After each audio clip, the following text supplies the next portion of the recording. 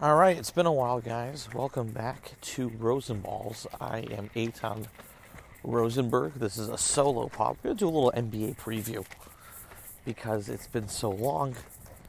Training camp starts on Monday, and I am walking my newborn, Charlie Noah, around my block. So I got some time. It's been a busy month for me, been a busy month for a lot of you.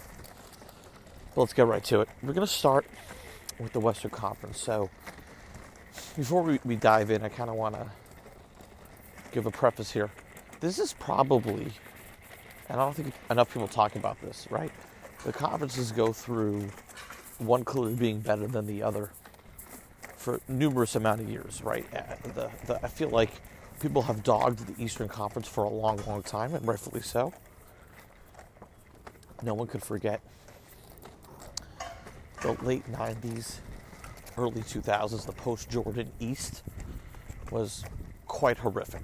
We'll just be frank about it. When you had the Nets going to the finals a bunch of times and just getting clobbered by the Lakers, and then in the West, you had the three best teams in the NBA in that span. Most likely you had the Lakers, Kings, and Blazers. And then later you had teams that could have made the finals that would have dominated the East, like the Suns, the Spurs every single year. So you always had, of the top, 10 teams in the NBA, it always seemed like at least 6 to 7, maybe even 8 certain years in that span were in the Western Conference. And that's not an embellishment. That's a crazy difference in conferences. Now, before that, in the 90s, no one really talked about it because obviously the East had Jordan. But the West was deep in the 90s. I think in each year, it felt like you had one of 4 or 5 teams. There were always those second round teams, basically, that it was always kind of like a Plinko ball of which one was going to come out, right? Between Utah, even those early Laker teams, Phoenix, Seattle, San Antonio, right? Those 5. And Houston, right? If a shot breaks this way, a shot breaks that way, if there's a minor injury here or there, who comes out of the West could have been different each year. But the East, it was always going to be consistent. It was always going to be Jordan, as long as it was there. And even though Indiana played them well, that was really just 1 year. They were really clearly above and beyond any other team in the East. And as much as the Knicks fans would be remiss to say this, and even Indiana fans, those 2 teams were worse than the other teams I mentioned in the West for majority of the time in the 90s. But now, I think you're starting to see it change a little bit. Is this the year that we could firmly say that the Eastern Conference is better than the West? It's a worthy question. And when you look at the Western Conference and you look at the top teams there, you start to begin to understand why this question occurs. So in the West, you have a ton of injuries going into the season, right? The top teams, if everyone's healthy, should be the LA teams. But we have to be skeptical for both. Why? Well, the Lakers, first off, are probably going to coast the season. LeBron's getting older. They got Westbrook for a reason. I think they got Westbrook not only because, they feel like he's a talent or what have you. It's going to allow LeBron to rest more during the regular season. Now, look, I think the Lakers are still going to try to finish with the top 6 seed. I think they learned their lesson last year. Getting a 7 seed and relying on a play-in is quite risky. But if I'm the Lakers, and I think back to the last playoffs, I'm blaming the AD injury. I'm blaming the injuries that occurred in this series versus Phoenix, and I probably could have won that series. I can make that argument. Then if I'm healthy, I still win the West. So they're not going to focus so much on seeding, and there's obviously no guarantee there. And the Clippers, obviously, we know Kawhi is not going to be available until maybe late. So, there's not much incentive on seeding. And it's going to be the next problem of the NBA, right? The NBA kind of fixed already the taking problem to an extent, still not fixed. But with looser odds, it's not such an advantage. But I think they need to fix the regular season, the seeding problem. I do think the play-in helps, right? It ensures that those last weeks matter, and you want to avoid playing in the play-in. That's good. But you got to give a bigger advantage to seeds 1, 2, 3, 4, 5, 6 going into the playoffs. My personal opinion would be maybe it's the number of home games you get, right? So it's not like just, you get 4 games and the other team gets 3. There's a bigger advantage there. But there needs to be something else just to kind of give value to those top seeds. I don't know, maybe you consider a bye for the top 2 seeds. Who knows? But, you have it in football and it works quite well. You definitely need something to make it better, right? And that brings me to the top teams in the West, right? So if you look at the top teams in the West regular season-wise, it's not going to be the LA teams. They're going to be down, right? I do feel Phoenix is going to have a little bit of a sophomore slump. They had a deep run, took a lot out of them. They played deep into the season. We saw what that did with the prior year with teams that played deep in and how they came back the following season. So I don't think Phoenix is one. I think the Utah Jazz have to have a chip on their shoulder, right? So they flirted last season. Conley was hurt. So coming back healthy, I think, they have a target on the league. They have a chip on their shoulder. No one really ever gives Utah any credit. They're the Rodney Dangerfield of the NBA. Few people, even though they had the best record, ever even consider Donovan Mitchell an MVP candidate. People dog on Rudy Gobert. Is he even that critical? So they got a lot of disrespect, and I think they should have motivation to be the top seed. Utah's going to be my top seed. Then it gets a little murky, right? So it's going to depend a lot on health. I'm going to say Denver is going to be the 2 seed. I'm not confident about that pick. I think there's a mix between 2 through 5, quite frankly. Why I like Denver is you got to figure Michael Porter Jr. is going to take a step. They're going to figure out with the training camp and everything how Aaron Gordon fits in that lineup a little better. Remember, after the trade, they were hot with Gordon. I think they were 10-0 after the deal before losing to the Celtics on a Sunday matinee game. And Jamal Murray should be coming back. Now, what I would say is I'm curious to see, this is pre any Ben Simmons deal. I'm curious to see if Denver strikes on a Simmons deal. I think they should. I think everybody should. I'm a huge Simmons fan. The fit isn't great with him and Jokic. Quite frankly, Jokic can space a little bit, but so can Embiid. It's not going to be the best fit, I would say. Having said that, your defense is going to be incredible. I mean, the length there is amazing. And you got to figure Murray's the guy you got to move in order to get Simmons. So, assuming, obviously other minor pieces need to be moved and all of that, you have to assume, let's say you did a flat Simmons for Murray swap. Let's say that was the swap, right?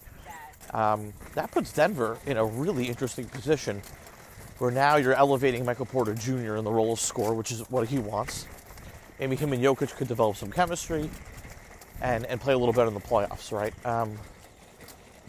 Denver's issue in past years has also been the minor, I would say, people didn't retain that ended up becoming major, right? So letting Grant go to Detroit a few years back was a big deal. Letting Torrey Craig walk, a big deal. PJ Dozier, is he really the 3-and-D guy that you want there? I don't know. They need to improve in that slot, right? So the rest of the lineup looks fantastic. If you retain Murray, obviously. So if you have Murray, Porter Jr., Gordon, and Jokic, you need a really strong 3-and-D guy. I mean, they would do really well with like a Danny Green. But, again, missing those guys is a big deal. They didn't re-sign Millsap. Well, Barton needs to be healthy. He needs to come back. He needs to dominate their bench. They don't need him starting. They need him dominating the bench. Again, Monte Morris is still solid, and the bench should still be good. So I'm still going to have Denver there, and I'm putting it basically on Michael Porter Jr., hopefully taking a step. Let's see how Malone's going to, show his chops as a coach here on how he gets Michael Porter Jr. to approve and buy in.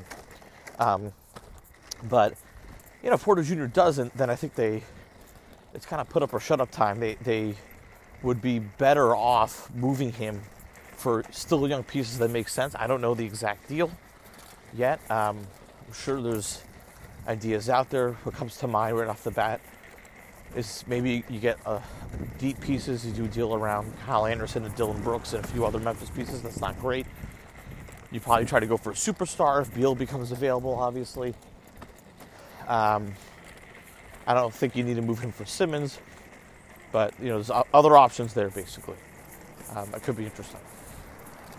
So, but I still have Denver too. I don't feel great about it, but again, it's going to be dependent on Porter Jr. It's really because I don't like any of the team, quite frankly. 3 and 4, I'm going to go with the Phoenix Suns at 3. So I do think they have the sophomore slump, but again, they're going to get a nice amount of organic improvement from a lot of their youth on their team. Bridges is getting better. Booker's solidified in his role. You got to, at some point, suspect regression from Chris Paul. It hasn't happened to a strong degree, but I would think they rest him a bit more, keep him more fresh for the playoffs. You're going to see a lot more campaign, which, is fine. But I think, 2 through 6 might be pretty tight in the West.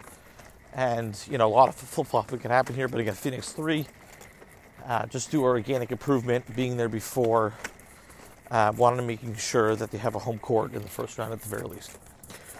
4 seed, again, I don't feel great about any of these selections, quite frankly.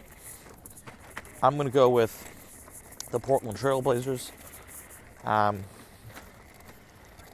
think Neil O'Shea is not a great GM. I'll be upfront about that. I don't think the Lillard-McCollum backcourt makes a lot of sense. Obviously, Lillard's the guy you keep. They haven't moved McCollum for years now. Again, people need to learn the lesson of Golden State. And that's when they moved Monte Ellis. They had Curry and Ellis. It wasn't really working. And, you don't always have to get, full value for full value. You just have to get fit sometimes. They dealt Ellis for Andrew Bogut. It opened up more for Curry, opened up more for other youth on the team to play a more free-flowing style. And it was better long-term for that team. Portland, I think, is the same route. McCollum's a fantastic player. And you're not going to get even value for him. But, he is a key player to move just to make more sense of the team, to get a little more defensive-minded, quite frankly. Obviously, Portland's been linked to Simmons like crazy. Unless you can get Simmons from McCollum, Portland's not getting him. I do like the Larry Nance Jr. pickup a lot. Right? So, moving Derrick Jones Jr. and getting Larry Nance Jr. was big. I think Nurkic's deal is going to end up being a bad one long term. That type of center is it's not really playing well in today's NBA. Nance Jr. has improved his three-point game. Question is Portland going to play him at the 5 or the 4, right? So, looking right now at the roster, it does look like they're probably going to play a little bigger, which could be helpful for them, maybe a little better defensively. Where you can have Lillard and McCollum. Well, it depends, honestly. Do they go big or do they go small? Do they go Lillard, McCollum? They probably go Lillard, McCollum, Powell, Covington, and then Nance Jr. So you actually are smaller. You have Nurkic maybe dominate a second unit. I don't know. I'm a bit skeptical. It's still all offense. There's 2 sides to a ball. There's offense and defense. Portland's not playing one side, which is the problem. Covington's not enough to make up for it.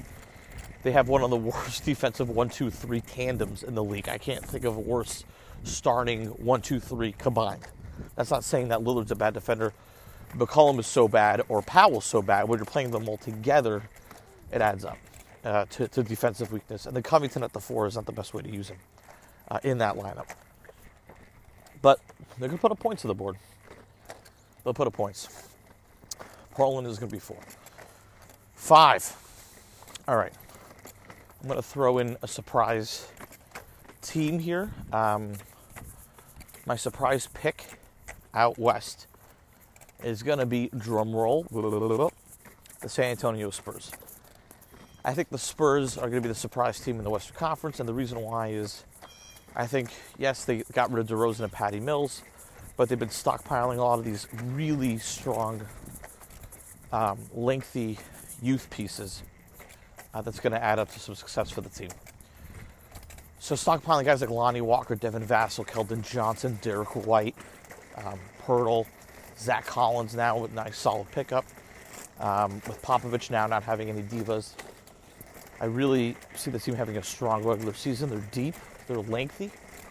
They have a lot of guys who can now have some organic improvement. But in general, putting up a lineup with Murray, Keldon Johnson in there, I just see, a couple of guys elevating on that team and them starting getting into the mix. And also, the Popovich teams care about the regular season, which is a big deal. They'll play the entire regular season. They're not going to take a night off. That's going to be my surprise pick out west. I think they just have a lot of ways to improve organically. 6, I'm going to say the Dallas Mavericks. Now, look, that's a disappointing finish for them. Understood. It's not a good team. Let's just be honest. It's Luka and bad talent around him. Porzingis, I don't see. He has been regressing now for a nice sample size, which isn't good. I don't think you're going to get the Nick Porzingis. He still feels like he needs to, kind of be a number one guy. And the problem with, this is a deeper dive as well, but there's a certain issue with super high usage guys. In that, if you're anyone else on the team and you're not like a typical off-the-ball guy, you feel like you need more usage, you're going to be a little perturbed with that high usage guy, and you're not going to be able to showcase your skills. I always say this, right? It's like when you sign a pitcher in baseball, like Mike Messina, and you're like, you know what, you can't use your knuckle curve. You can only use your fastball, your changeup. And it's like, well, then I'm just as good as like Joe Kelly. Like, why did you pick me up? And that's the case with people that play around high usage guys, because they can't use their full array of skills or their offensive talents because they're constantly playing off the ball alongside a guy like Luka. This is the same case with Harden, same case with LeBron, right? You're not getting the full array of the off the ball of the talent around them because their usage is too high. I think it's the case in Dallas. So they didn't really do anything. Now they added Dragic, who's a little injury prone, which is a decent pickup. But KP needs to pick it up. Let's go through the lineup, right? So let's say you're going to roll with Dragic, Tim Hardaway Jr., who actually had an anomaly season and now got a massive contract. I don't know if that was the smartest move. Could those funds be allocated elsewhere? You have Luka now at the 3, and you probably roll with Dorian Finney-Smith and KP. So you're asking a lot of DFS and Tim Hardaway Jr. in that lineup to repeat some of the, I would say, irregular successes they had last year. Then the bench is quite bad, right? So, Trey Burke, Boban, Jalen Brunson. I mean, these are guys that, with the exception of Brunson, maybe might be out of the league if Dallas isn't employing them. So it's a lot of fringe rotation talent outside of Luka, not even starting level talent, which is the issue. You're asking Luka to be an MVP for you to succeed. And also, my other question is, I don't know the ceilings of Luka's game, right? His shot needs to get a little better, but you're asking way too much of him. Even if he is the MVP, still not good enough of a team to get better than 6 or 5 in the West. Let's talk about the LA teams. So 7, I'll have the Lakers. I think, again, learning the lesson from last year, now they might fight for 6. They obviously may, but the more important thing for them is going to be rest for their top talent. And I think that's going to be a mantra for them, right? So I don't think you're going to see all of LeBron, AD, and Westbrook healthy all the time. And as a result, they're going to make sure they coast, and they're not afraid of Utah. They're not afraid of Denver or Phoenix, right? So they'll happily play whoever they need to get into the play, and if it's just one game, not a big deal. And they'll play it. They'll go through. 8, I am going to pick Golden State. Golden State, again, I think they're still going to try to fight a way to make the playoffs. They're not afraid of those top seeds. They feel like, okay, if Clay is healthy late enough with Curry, we could make a run. Now, look, Golden State could go the opposite way here as well. They could say, let's rest it, what have you. But they're more likely to be motivated at the deadline to do some win now moves, which might be good enough just to get to 8. But the good question is, what do you do if you're them, right? I would be serious about the Simmons move. I get it. Like, him and Green is not the perfect fit, but he's a better version of Andre Iguodala, what he gave them in his prime. And I think there's a 3-way there with Toronto, maybe, with pieces going to Philly, that could work. Now, obviously, there's concerns about his money and everything like that, fine, but again, I really think they owe it to Curry and Klay to make a run here. Otherwise, this is going to be like a depressing, Kobe Lakers situation where you're just watching at the end of his career dwindling, down on a team that's going to make it out. They can't make it out of the first round. They're going to have to do eventual rebuild later than you want. So Golden State shouldn't be so picky about what they're picking at the deadline. But they'll be motivated to make a deal. Again, team is still talented enough. Curry's still talented enough on his own to make sure they get, 8 or 9 seed, what have you. 9 seed Clippers. No Kawhi. Again, I think a lot of injury concerns as well. Didn't really make a major move. They were linked to a lot of point guards, like Kemba, like Russell. Never pulled the trigger. Not saying they needed to. But again, they're going to be thinking the exact same way as the Lakers or Golden State. We're like, let's just get in the play-in and then see what happens. The problem is you're going to be playing Golden State and the Lakers in the play-in. Like, there's a good chance someone from the play-in, if they're healthy, could win the West. That's the craziest thing in this whole thing, right? If you have Golden State, the Lakers, and the Clippers in the play-in, and they're all healthy going into the play-in, one of those teams could definitely win the West, which is crazy. But again, I think the Clippers coast, just try to get in, and that's what happens. 10, this is going to be controversial. So, the question for me is going to be Memphis and New Orleans here, right? So, I'm actually going to say New Orleans, but I don't feel great about it. I'll explain why. I think New Orleans really wants to make the play-in. Now, you could say, well, Eitan, everyone wants to make the play-in. Not really. New Orleans really wants to do it because I think Griffin's going to get fired. If they don't, there could be a lot of quick changes again, a lot of quick trade changes, etc. They're going to do everything they can at the deadline throughout the regular season to make sure this is not a lost year with Zion and all that. Speaking of which, like, the track record for New Orleans in retaining superstar talent, I mean, this has got to be there's got to be a 30 for 30 on this, because obviously it starts with like Chris Paul eventually leaving, and then AD, and then it's so obvious, you can see it in advance, Zion's gonna go if this stuff continues. And it's not can't blame the player. They've had some pretty bad management over the years. Whether it's foiled draft picks, I think, to be fair, the Chris Paul Pelicans or Hornets, whatever they were in New Orleans, they peaked at the wrong time. It was, they had a 52-win season, I believe, with Posey and West and Peja Stojakovic there, Tyson Chandler. But they peaked when the West was just out insanely incredible and everybody was winning 50 games, which is the problem. But now this is just poor roster construction, right? So just you're forcing a lot of bad stuff, which doesn't make any sense. So if you have Zion, you want some spacing around him, you want high IQ guys, and one of the things you look at if you're New Orleans in general is you got to fix your defensive woes, right? One of the first things you have to answer to is Ingram and Zion a complement to one another? Does that make sense? I go both ways on it. I would be curious to shop Ingram. I think they need more two-way depth. I don't have a deal in my head on the table, but I think, if they had, maybe you do a deal with Indiana for Brogdon and the pick and a few other pieces, I don't know. I would have considered retaining Lonzo Ball. Zion said he liked Ball. Why would you get rid of him?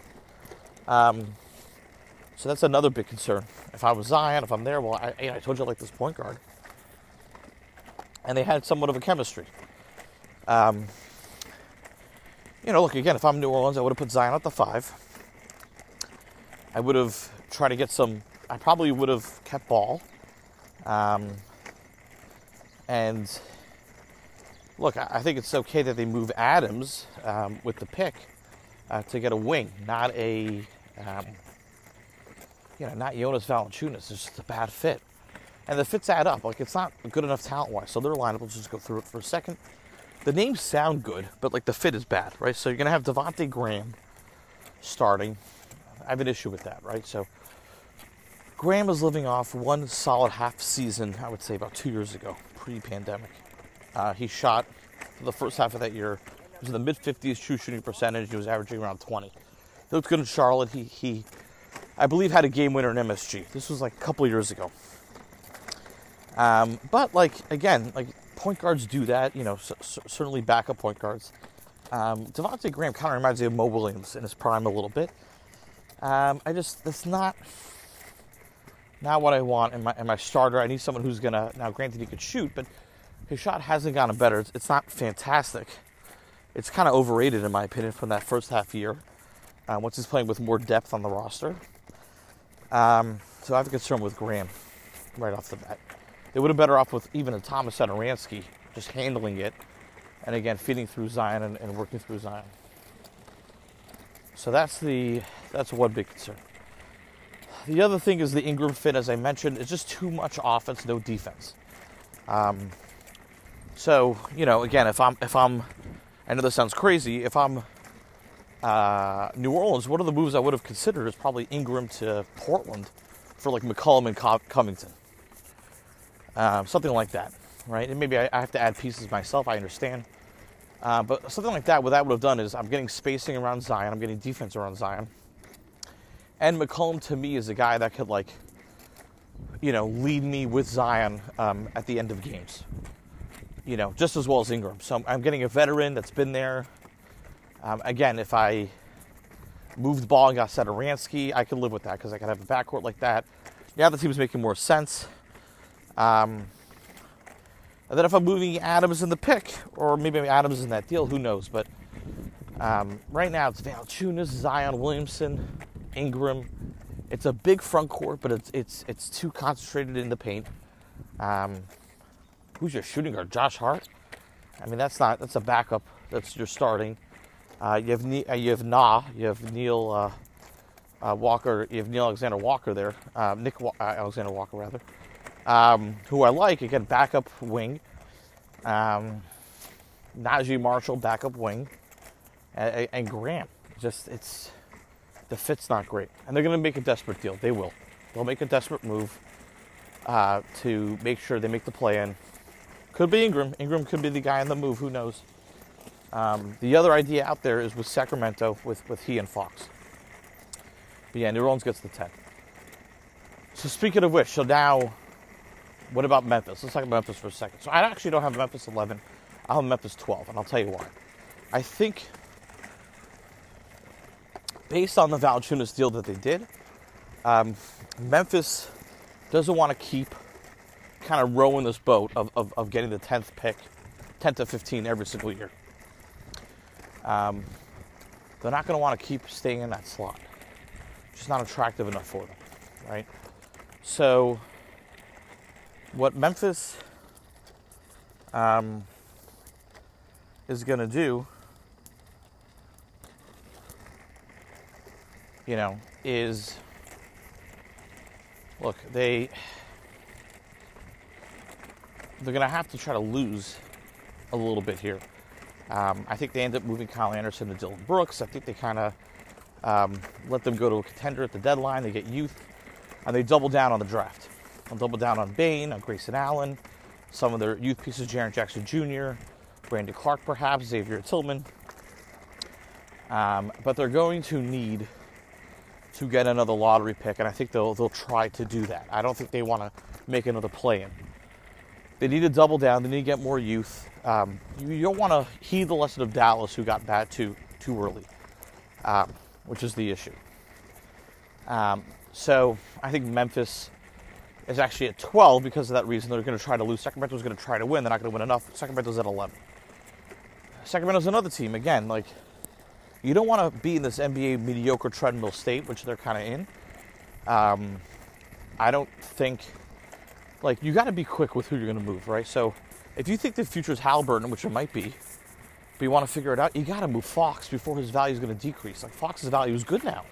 You could get good value for Fox. This is the issue with these teams. Like, New Orleans needs to consider moving Ingram. You got to be aggressive with it. You can't play the full season. We know what's going to happen. Okay, we had enough sample size that it doesn't work. Fox, same thing. Fox's issue is similar to Luka, but he's obviously not as good, so you're not going to trade Luka, of course. But Fox, crazy high usage. Everyone's kind of ball watching, and it doesn't work. And you have another point guard that, I'm not saying he's better, but like, it makes more sense for the team long term. Experiment more things with him and Halliburton. And you just drafted a point guard, Davion Mitchell. So they should move Fox, double down on youth, double down on picks, tank a little bit, and then see what the draft yields. That's what I do if I'm Sacramento. And then the bottom three teams, pick your order. But Minnesota's a train wreck. They should have moved Karl Anthony Towns years ago. He doesn't fit. Now they have a bunch of bad contracts with Russell as well. That's going to be a team that probably makes a desperate move for Simmons. But I don't think they don't want to move Anthony Edwards, obviously, so I don't think there's anything there. So Minnesota's 13.